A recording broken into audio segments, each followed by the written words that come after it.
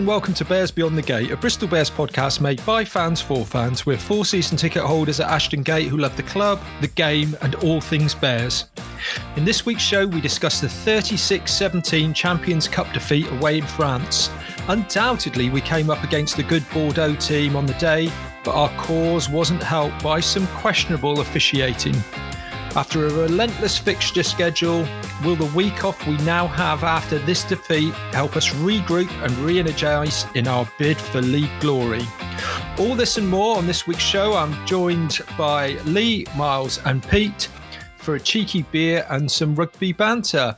Well, gentlemen, possibly not the show that we were hoping to record with a home quarter-final for the taking, but we fell to defeat. Let me come to you firstly. Going into today's game, how confident were you?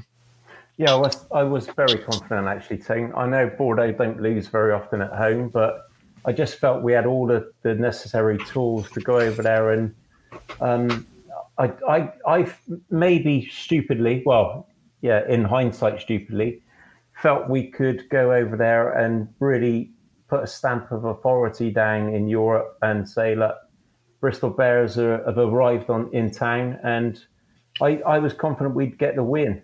Yeah, definitely. And let me come to you, Pete.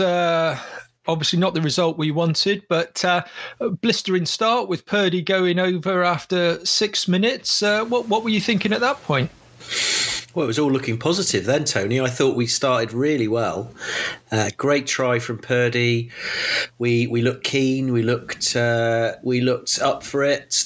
And from that moment on, I thought it's not going to be easy. Let's not beat around the bush. Bordeaux are a good side. We know last season they took us right to the wire, but there was nothing to suggest in those first few minutes that we weren't going to be right in that competition right to the end.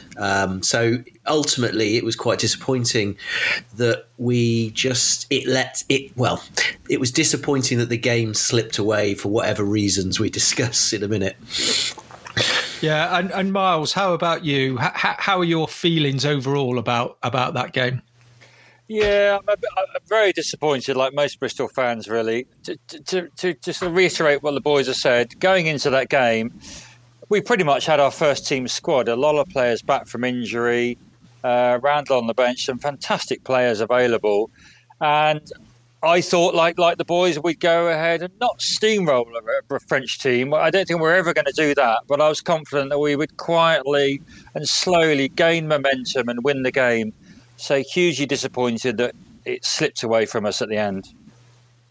One thing that was a real mystery to me was, why the hell did they have the floodlights on when it must have been the sunniest, brightest day of the year?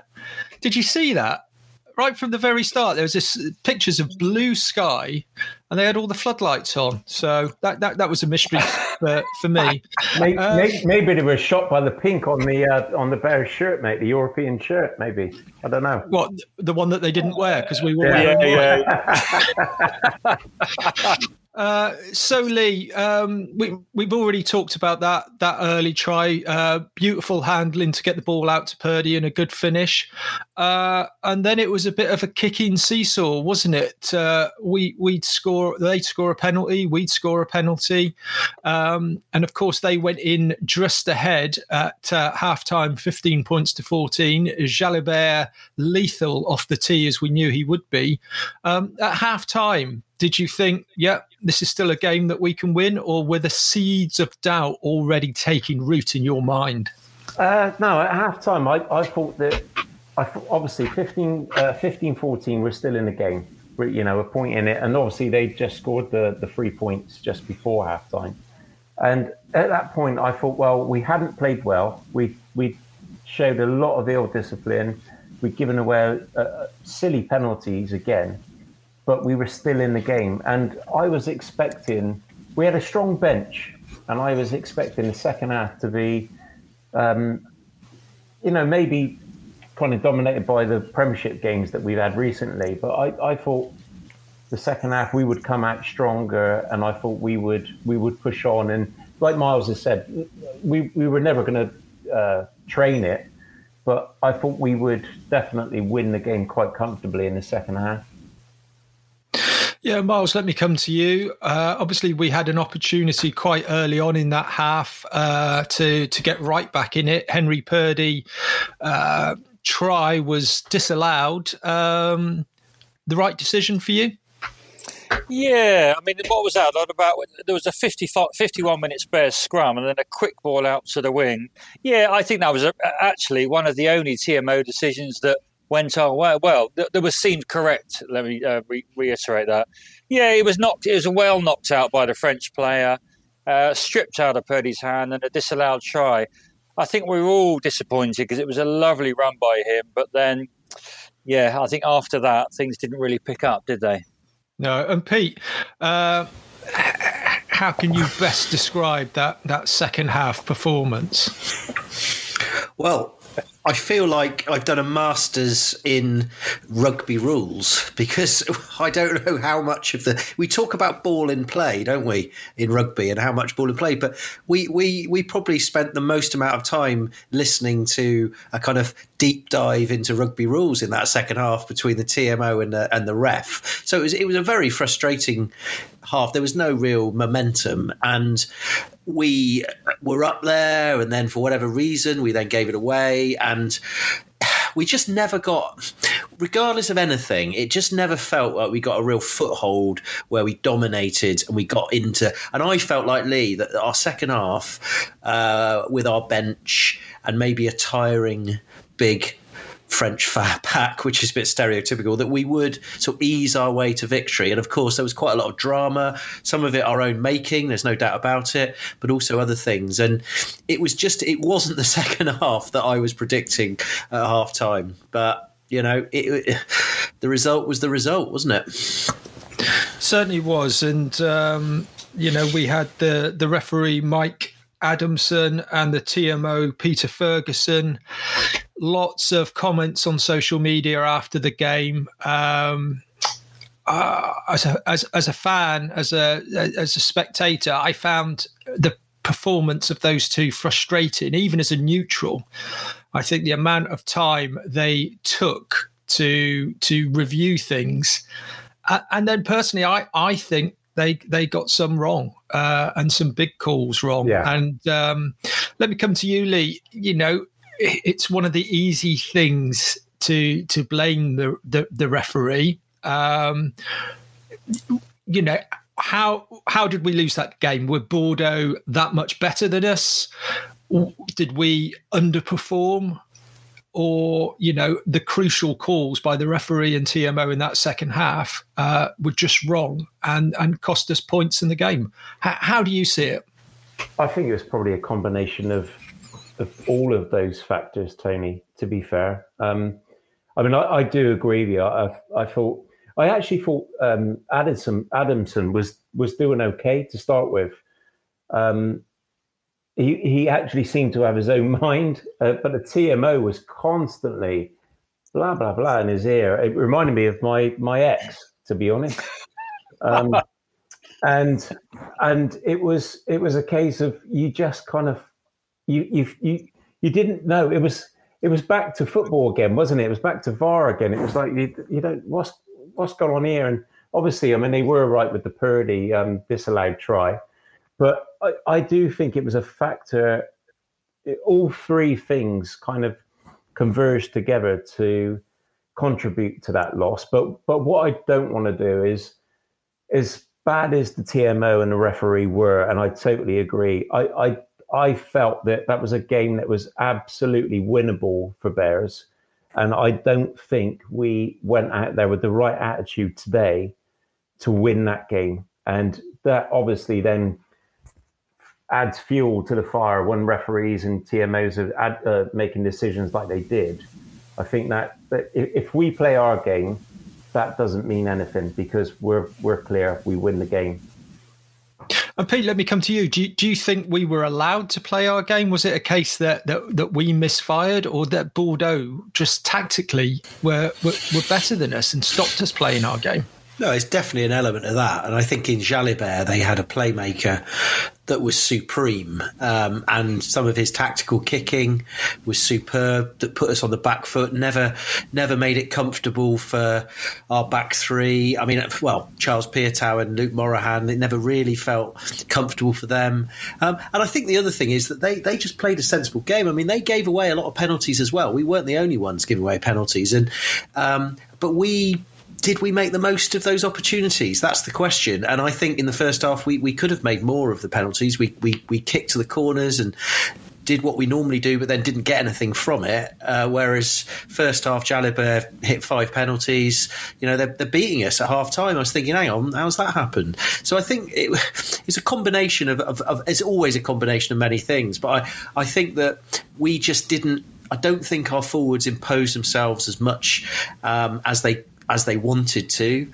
I think the French were pretty hard at the breakdown. There's no doubt about it. And of course, we are much better when we're on the front foot and we're running at pace. So, yeah, a mix of everything. Lee, I think you want to jump in.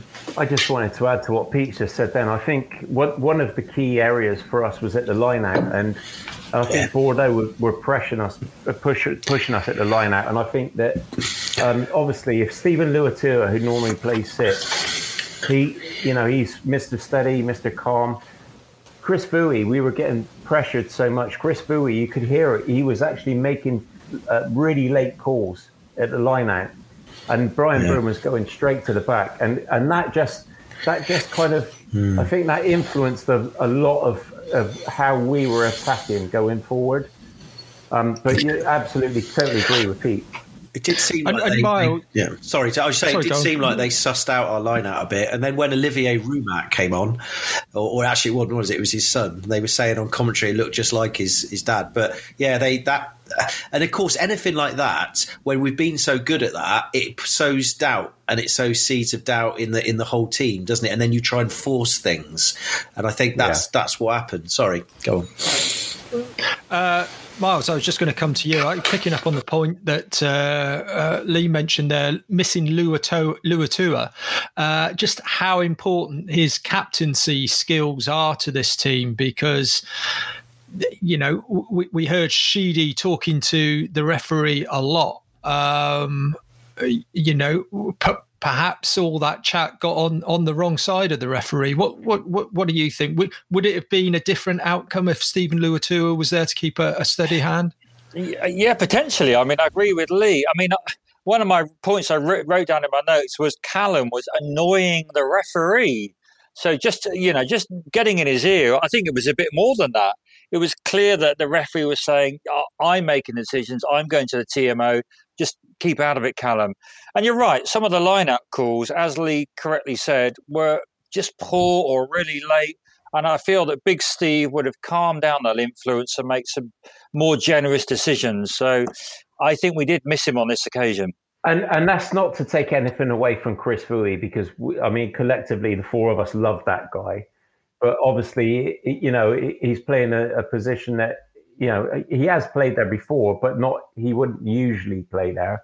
And I think he was trying to grasp the situation on the field. And that's a very difficult thing to do when you're in the heat of the battle. And it was credit to Bordeaux that they did suss our line out. Okay, let me come to each of you in turn then. There was that critical point, I think it was 22-17. Harry Randall that come on, the Artful Dodger is back, took the quick tap and then got body checked after a metre. Then went on and, of course, went down injured with the swinging arm that looked like towards his face. But then there was that knock on, or was it a knock on? They're number 8. Conveniently, the French television company seemed to have at that point only have 2 cameras that were actually on the situation. Let me come to you, hand on heart. Lee, did you think it was a knock on? I thought it was a complete shambles, Tony. It was an absolute knock on. It was so clear. It was so obvious, and it was. Like you've just said then, it was those first 2 angles, those first two camera angles, they showed there was a knock on in the third one, but I couldn't. How could you change your mind from that? It was so clear. It was so obvious. And Pete, what do you think? Because the referee had a good long look at it. The TMO had a good long look at it and said they couldn't see a knock on. Yeah, I mean, it was tough. And it wasn't, I say, quite as obvious as that, but there was clearly a movement from the ball off the number 8's hand. But then when you add that to the fact that when you look at the bigger picture, the ball went like miles backwards, it's like, well, how did it get there? There must have been some sort of forward propulsion. But I do think it was tight, and it wasn't helpful not having the right things. But to me, it did look. I'd say it looked like there was a movement forward, and I mean. Almost you've got to go with the reactions of the players as well. I think they were Bristol players were pretty convinced, weren't they? And there was I know you can say, well, maybe it was sportsmanship, but sometimes you do get that feeling where they couldn't quite believe that it hadn't been given. So, but, like anything in life, once it's gone, it's gone. You have to accept it. And we still had chances to get back in the game after that. And Miles, your thought? What was knock on or not? I totally agree with you, TC. There were not enough camera angles in any of that game, the entirety. I mean, BT Sport must have been fuming, really, that the French were in charge of that TV coverage. It wasn't really conclusive. Semi was blocked a camera angle, which, yes, it looked like a knock on, but it wasn't convincing. And you can sort of understand with the TMO was dealt with what he could see on the screen, and it just wasn't convincing enough to give the knock on, which is just very unfortunate. I'll tell you another one that quite surprised me, and we're not going to make it just a TMO and referee show, but the Jalibert try, which was not given as a try on the field, that they then did give it because they saw a grounding, but they didn't know, there was no evidence that they grounded the ball on the line or over it. So again, that just seemed a bit of a mystery to me. And I'll be totally honest as well, to be fair, the yellow card that Bordeaux got, I thought was incredibly harsh. Yeah. Where, I think they said on commentary, the referee looked determined that he was going to give a yellow card to someone. And I know they'd had a team warning, but when you're on the halfway line and it's kind of the third thing, which, was quite questionable whether he had, gone off his feet or whether the ball was out. I just thought it was poor refereeing all round. Well, initially Adamson didn't call for that, did he? No. That was the second decision. He went like that, and it was. That's right, yeah. And it was a case of like, he was almost trying to validate the fact that he probably got it wrong the first time. Someone's going to get a yellow card anyway. So can you bring that back so we can, we're on that second warning basis. Keep rolling it until I can find a reason to give someone a yellow card. You want to come in? It's completely contradictory to the decision for the knock-on, because the knock-on, they didn't think that there was enough evidence from the cameras to give it, so therefore didn't. But then from that one, there was clearly not enough evidence from the cameras either to know where that ball got grounded, but they decided that it was. He changed his mind. So you can't have it both ways. And I can accept the knock-on one because, they were looking for an obvious reason not to. But I can't accept that Jalibert one because he clearly said it was held up. So once he said that, I assume, and I could be wrong, he's saying, on his opinion, no try. Therefore, you have to find conclusive evidence that there was. And there was no way you could see from that TV that the grounding was on the line or beyond the line, because you could see a grounding, but you couldn't see it. So, and then the other one, Tony, that I think you mentioned, which was absolutely clear as day, was that the body check off the tap and go from Harry Randall. I mean, forget about the headshot afterwards. There's mitigation a little bit on that because Randall was on his way down and he's only about 2'3", and the guy was just coming from the side. But forget about that. I mean, that was irrelevant. It was the fact that he got body checked after a yard. That was a clear, and the ref said play on, didn't he? And that was a clear mistake that the TMO should have come in, because if the refs, there's a lot going on. I can let the ref off sometimes when it's busy. Someone taps it, someone runs. There's people all over the place, but that was an obvious. That was, I mean, obvious. Even my 9-year-old daughter, who knows nothing, looked at that and thought, "That's not right." And that was a big mistake there.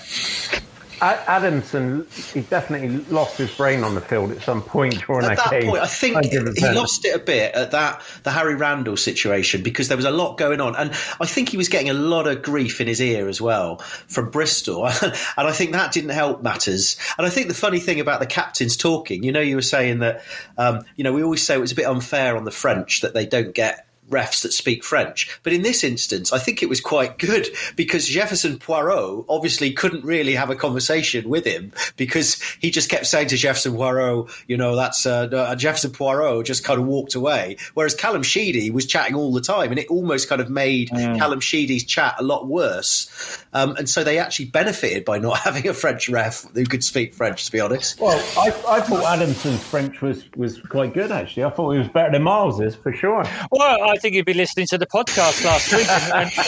He did say Lachey a lot, didn't he? Yeah, release.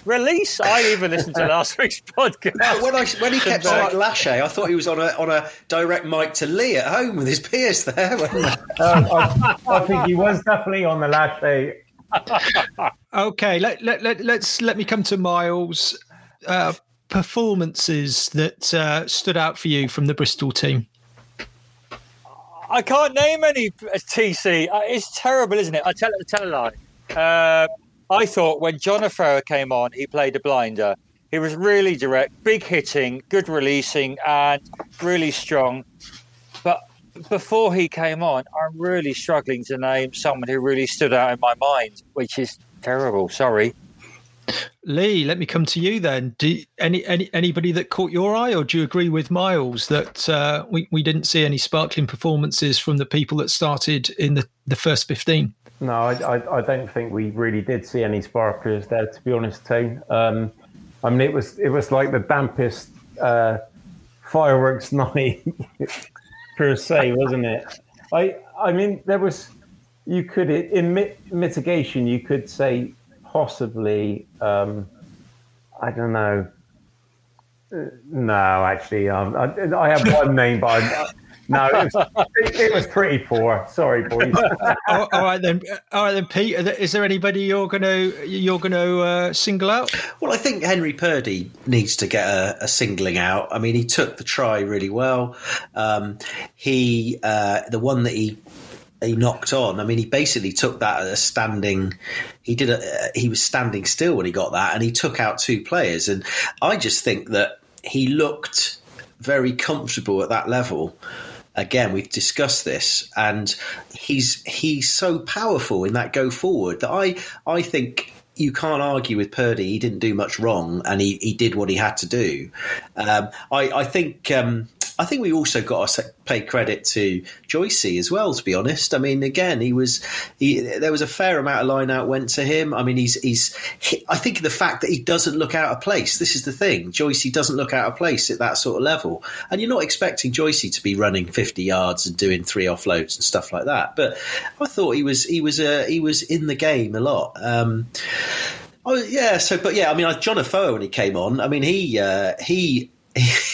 looked like the most skillful player on the pitch for a while. I mean, he was like a man possessed at some points. And then he did about 5 amazing little pop passes in a row, and then mucked one up, didn't he, at the end, and they nearly scored from it. But you got to love the boy. You got to love Afoe for that. I thought Afoe was superb when he came on. The momentum shift was quite incredible. I've also got to say I thought Ben Earl carried well when he came on.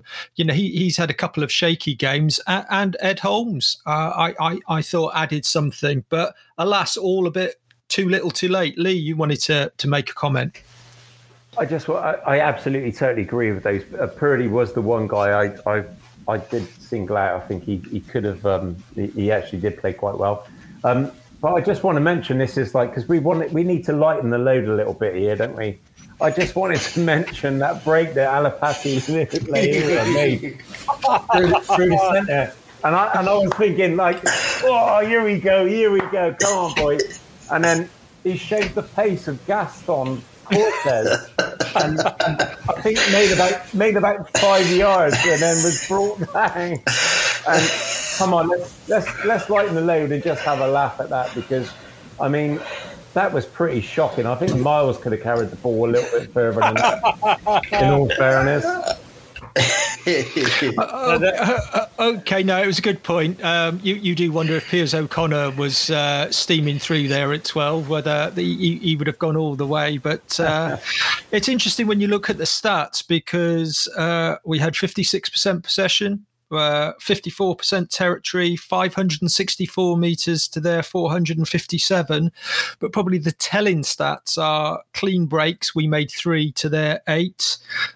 Turnovers conceded, we gave away 19 to their 10. But interestingly, on the penalty count, they give away 16 penalties to our 9. But boy, did Bordeaux make those 9 penalties really count.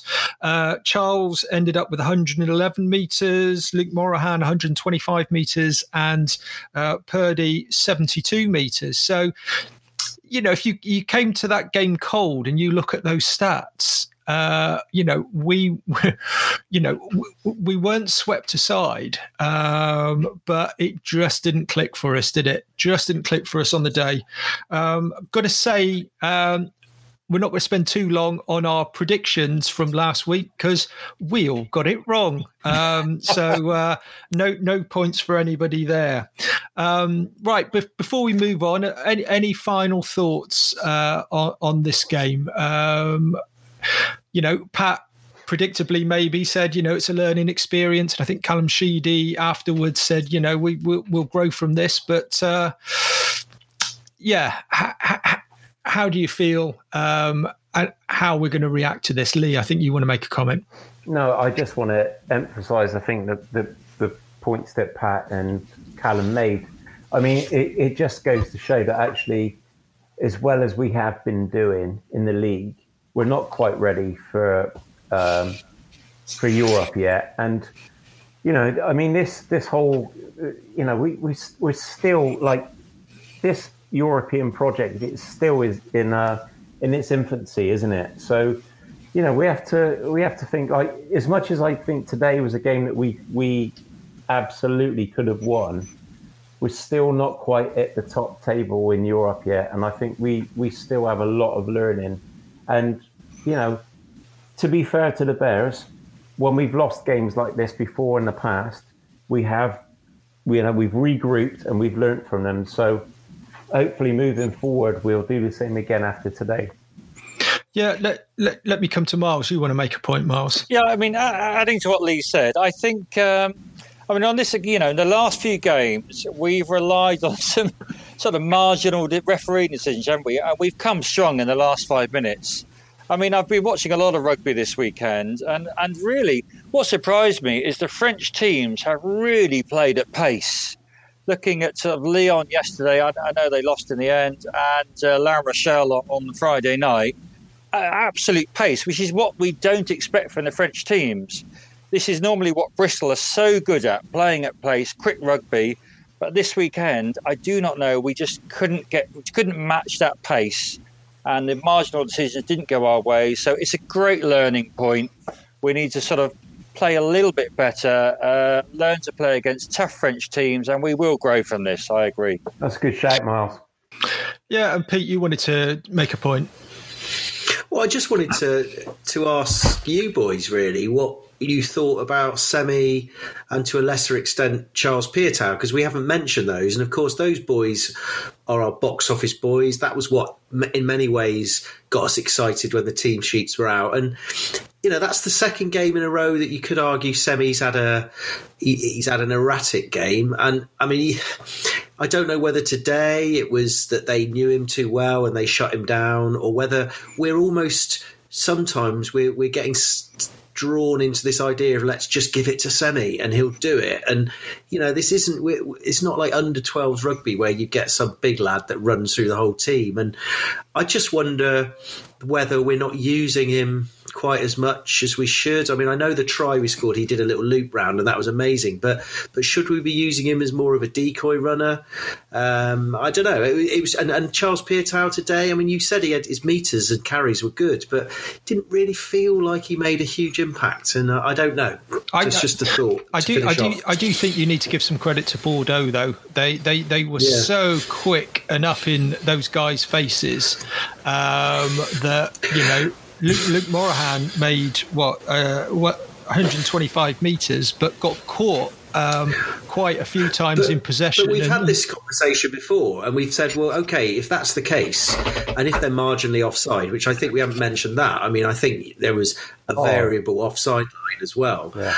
But we've got to be able to cope with that and do something a little bit different. And I just think we talk about the system, but sometimes, this is where we still need to learn, is that we've got to do something like kick them back on, put them on their toes a little bit so that they're on the back foot.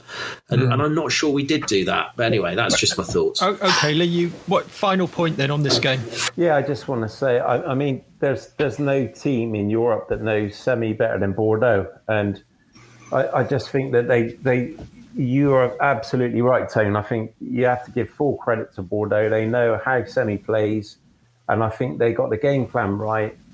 And we didn't execute our game plan, and that's what ended up in a defeat. So, full credit to Bordeaux, and obviously they'll move on. That's going to be a cracking quarterfinal with Racing as well. It'll be good to watch for a neutral point of view now.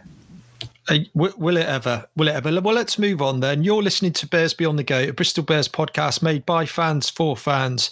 We're available on Apple Podcasts, Spotify, Podbean, Buzzsprout, and many more platforms. You can contact us with your comments and ideas by email at bearsbeyondthegate@gmail.com. On Twitter, we're Bears Beyond Gate, and on Facebook, you can like and follow our Bears Beyond the Gate page. Well, let's lighten the load a little bit. Obviously, on last week's show, we revealed that Pete was just about to hit the 50 mark. And sir, it was your birthday on Monday. We know you went down and got your inoculation, your vaccination down at the gate, proudly wearing your Bristol Bears shirt. But I think you had a nice little Bristol Bears surprise as well on your birthday. Well, I did, Tony, and as you all know, it was the last week of term, so I had to trot into school on Monday morning. That's fair enough; these things happen. Got to school, got in there, found that my head of department had left me a lovely kind of few cards and stuff. And then at break time, I was asked to go into our socially distanced dining room where we have coffee. And as I got in there, they'd set up a little computer with a little chair and a few presents, and some of them are kind of better friends of the staff were there, all four of them, and they asked me to watch this video, and it was a lovely little thing because I'm quite I don't want to boast, I'm a big cheese in the school, big personality. I've done a few things over the years and a few stupid things, so they'd made this lovely little video and of me embarrassing myself at school events and all this sort of stuff, and then a few little messages from a staff, and then suddenly the screen kind of transitioned, and something amazing happened, Tone. And do I have to say, or are we going to play it? Well, let's have a listen, because unbeknown to Pete, thanks to someone that works at the club, he got a little message from quite a few at the club. So let's just play that now. Pete, happy birthday, pal. 50 years, half a decade. Imagine the knowledge you've accumulated, or not. I hope you get weird and wonderful on this great day and you ingest some kind of pancreas crippling cake. Have a good one, pal. Much love. Hi, Pete, mate. Just want to wish you a happy 50th birthday. Keep up the good work on the podcast. Cheers. Hey, Pete. Carl Sinclair here. happy 50th birthday. Beanie was telling me about the Bears Beyond podcast. Heard it's a great show. I'm gonna be tuning in soon. But thanks for the support, mate. Appreciate it as always. Have a good one. Cheers. Hi Pete, heard it's your 50th birthday. Just want to wish you a huge happy birthday from everyone here at Bristol Bears. Hope you have a great day and look forward to seeing you at Ashton Gate soon. Cheeto! Hey, happy 50th, Pete. Congratulations, big moment. It was, I enjoyed it. Life begins at 50, not 40. And hey, great work. Really appreciate the support. Doing a great job on Bears Beyond the Gate as well. But have a great day. Have a great year. Cheers, buddy. Well, there we are. To have your own personal birthday message from Max Laheath, Joe Joyce, Carl Sinclair, and Callum Sheedy, plus Pat Lamb. How did that make you feel? Mate, I mean, you all know that I'm a hard man, guys. You know that, don't you? I just look at fear in the face, pain in the face. I just laugh at it. But I had a tear in my eye, fellas, at school. I mean, how embarrassing is that? I had a little tear in my eye. It was amazing. I mean, having said that, after today's performance, I'm only joking. It was amazing. I'm very lucky. Do have someone I know who works there who had gone out of their way to do this for me, and I think it was I was very pleased, and also just a great way of the club sort of connecting with people, and I'm massively appreciative, and hopefully it will be something that I don't lose in my hard drive and throw it away and then have to try and find the password or something like that in the future, like all those blokes with Bitcoin. So yeah, massive thanks if any of them are listening, because obviously Carl Sinclair, as we know now, is going to be tuning in quite soon to Bears Beyond. So I'm hoping that if Kyle is listening to this one, his debut listen, then Kyle, mate, always appreciate the support. Well, to make sure you don't lose it, what we'll do, we'll put a copy of the video up on our Bears Beyond the Gate Facebook page. So you can, as well as having heard it in this podcast, you'll be able to see it in real life. Lee, you wanted to come in there. I just wanted to say, I mean, obviously, congratulations, Pete, obviously on your 50th. He doesn't look a day under, what, boys? 56. 60. But no, I just wanted to say it was, I mean, seriously, it was fantastic. And it just showed what an amazing club that we've got. I mean, we are all, I mean, we're fans, but we love those guys down there to bits. And as much as like sometimes we have to criticize them, it just shows that we are one big massive family, and I love the fact that they did that for Pete. And personally, I wouldn't have wasted any time on him. But we're very grateful that they did. Absolutely. And of course, raconteur and man with words, Max Laheath, does actually think you're 5 years old as well, because he congratulated you on your half decade. So yeah, he obviously thinks you're young looking. Right, let's move on then. So the next game is on the 17th of April, Saturday the 17th of April, 2 p.m. kickoff. That's away against Newcastle Falcons. We'll preview this game in a bit more detail in next week's episode. But I just want to ask you all what you think, how this 2-week break now, because we haven't got a game next week because we're out of Europe, how much of a help is that going to be for the rest of our league campaign? And let me come to you first, Miles. Yeah, potentially it's not a bad thing. I think for us, it's a weekend off, really, just having more beers, isn't it? But alas for the players, as we've seen from today, there's a lot coming back from injury, and potentially we could see a few more coming back from injury. We've been playing really hard games week in, week out in the Premiership, and maybe this little week off is just what we need to sort of re-spark some of our energy and to go up to Newcastle and smash them. Yeah, and Lee, what do you think? Obviously, we saw Harry Randall. He didn't look too good at all in that game. It will be such a shame if he has got injured just coming back. Semi was down a few times as well. But overall, how do you think this break now is going to help the Bears? Yeah, I totally agree with Miles. I think that, Randall and Semi, they're both tough little cookies anyway, aren't they?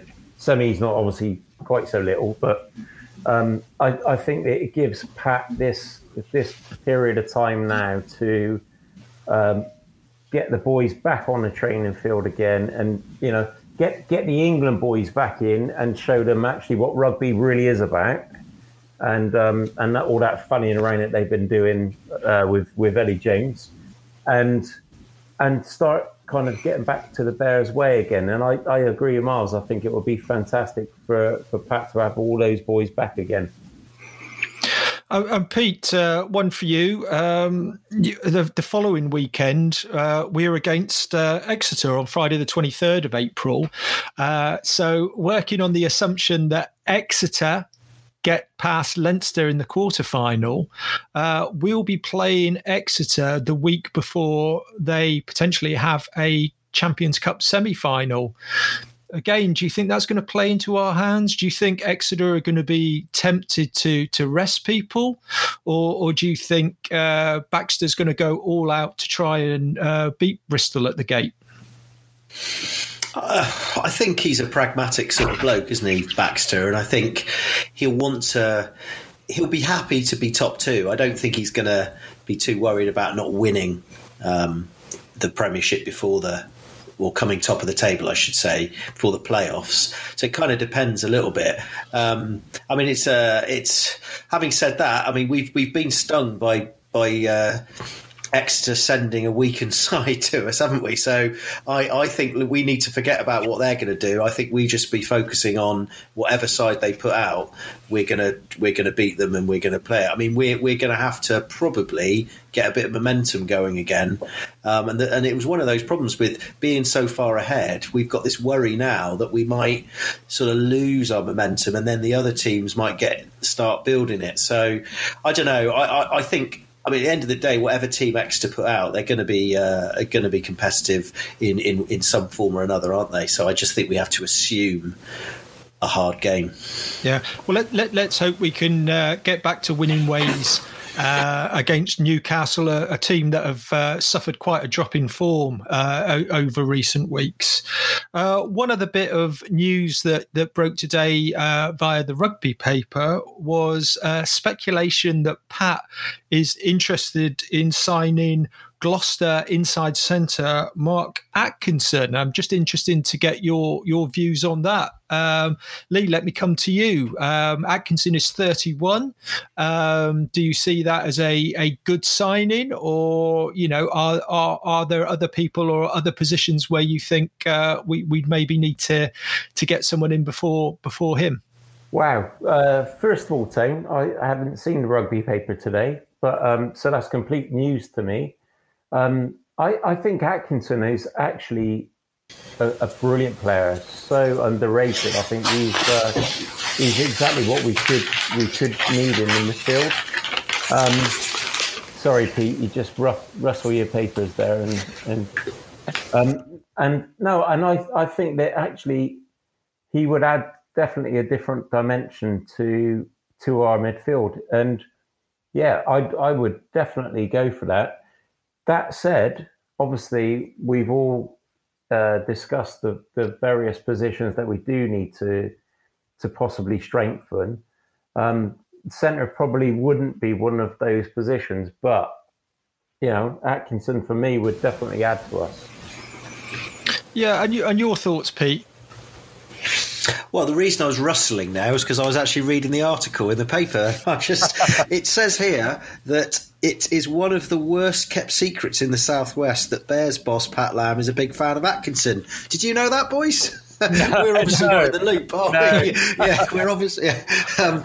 But anyway, he obviously is. And then, of course, it adds something random that he almost walked away from the game to work in the city 10 years ago, which I assume they mean he's quite intelligent. So, yeah, I think maybe Pat's just looking at cover again. Maybe Piers O'Connor if he gets an England international call up, or we're missing a few players, and centre is such an important position.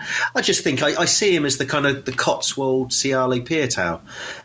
That sort of he's probably good. Siali's not going to go on forever. I think he sounds like he'll be a good club man.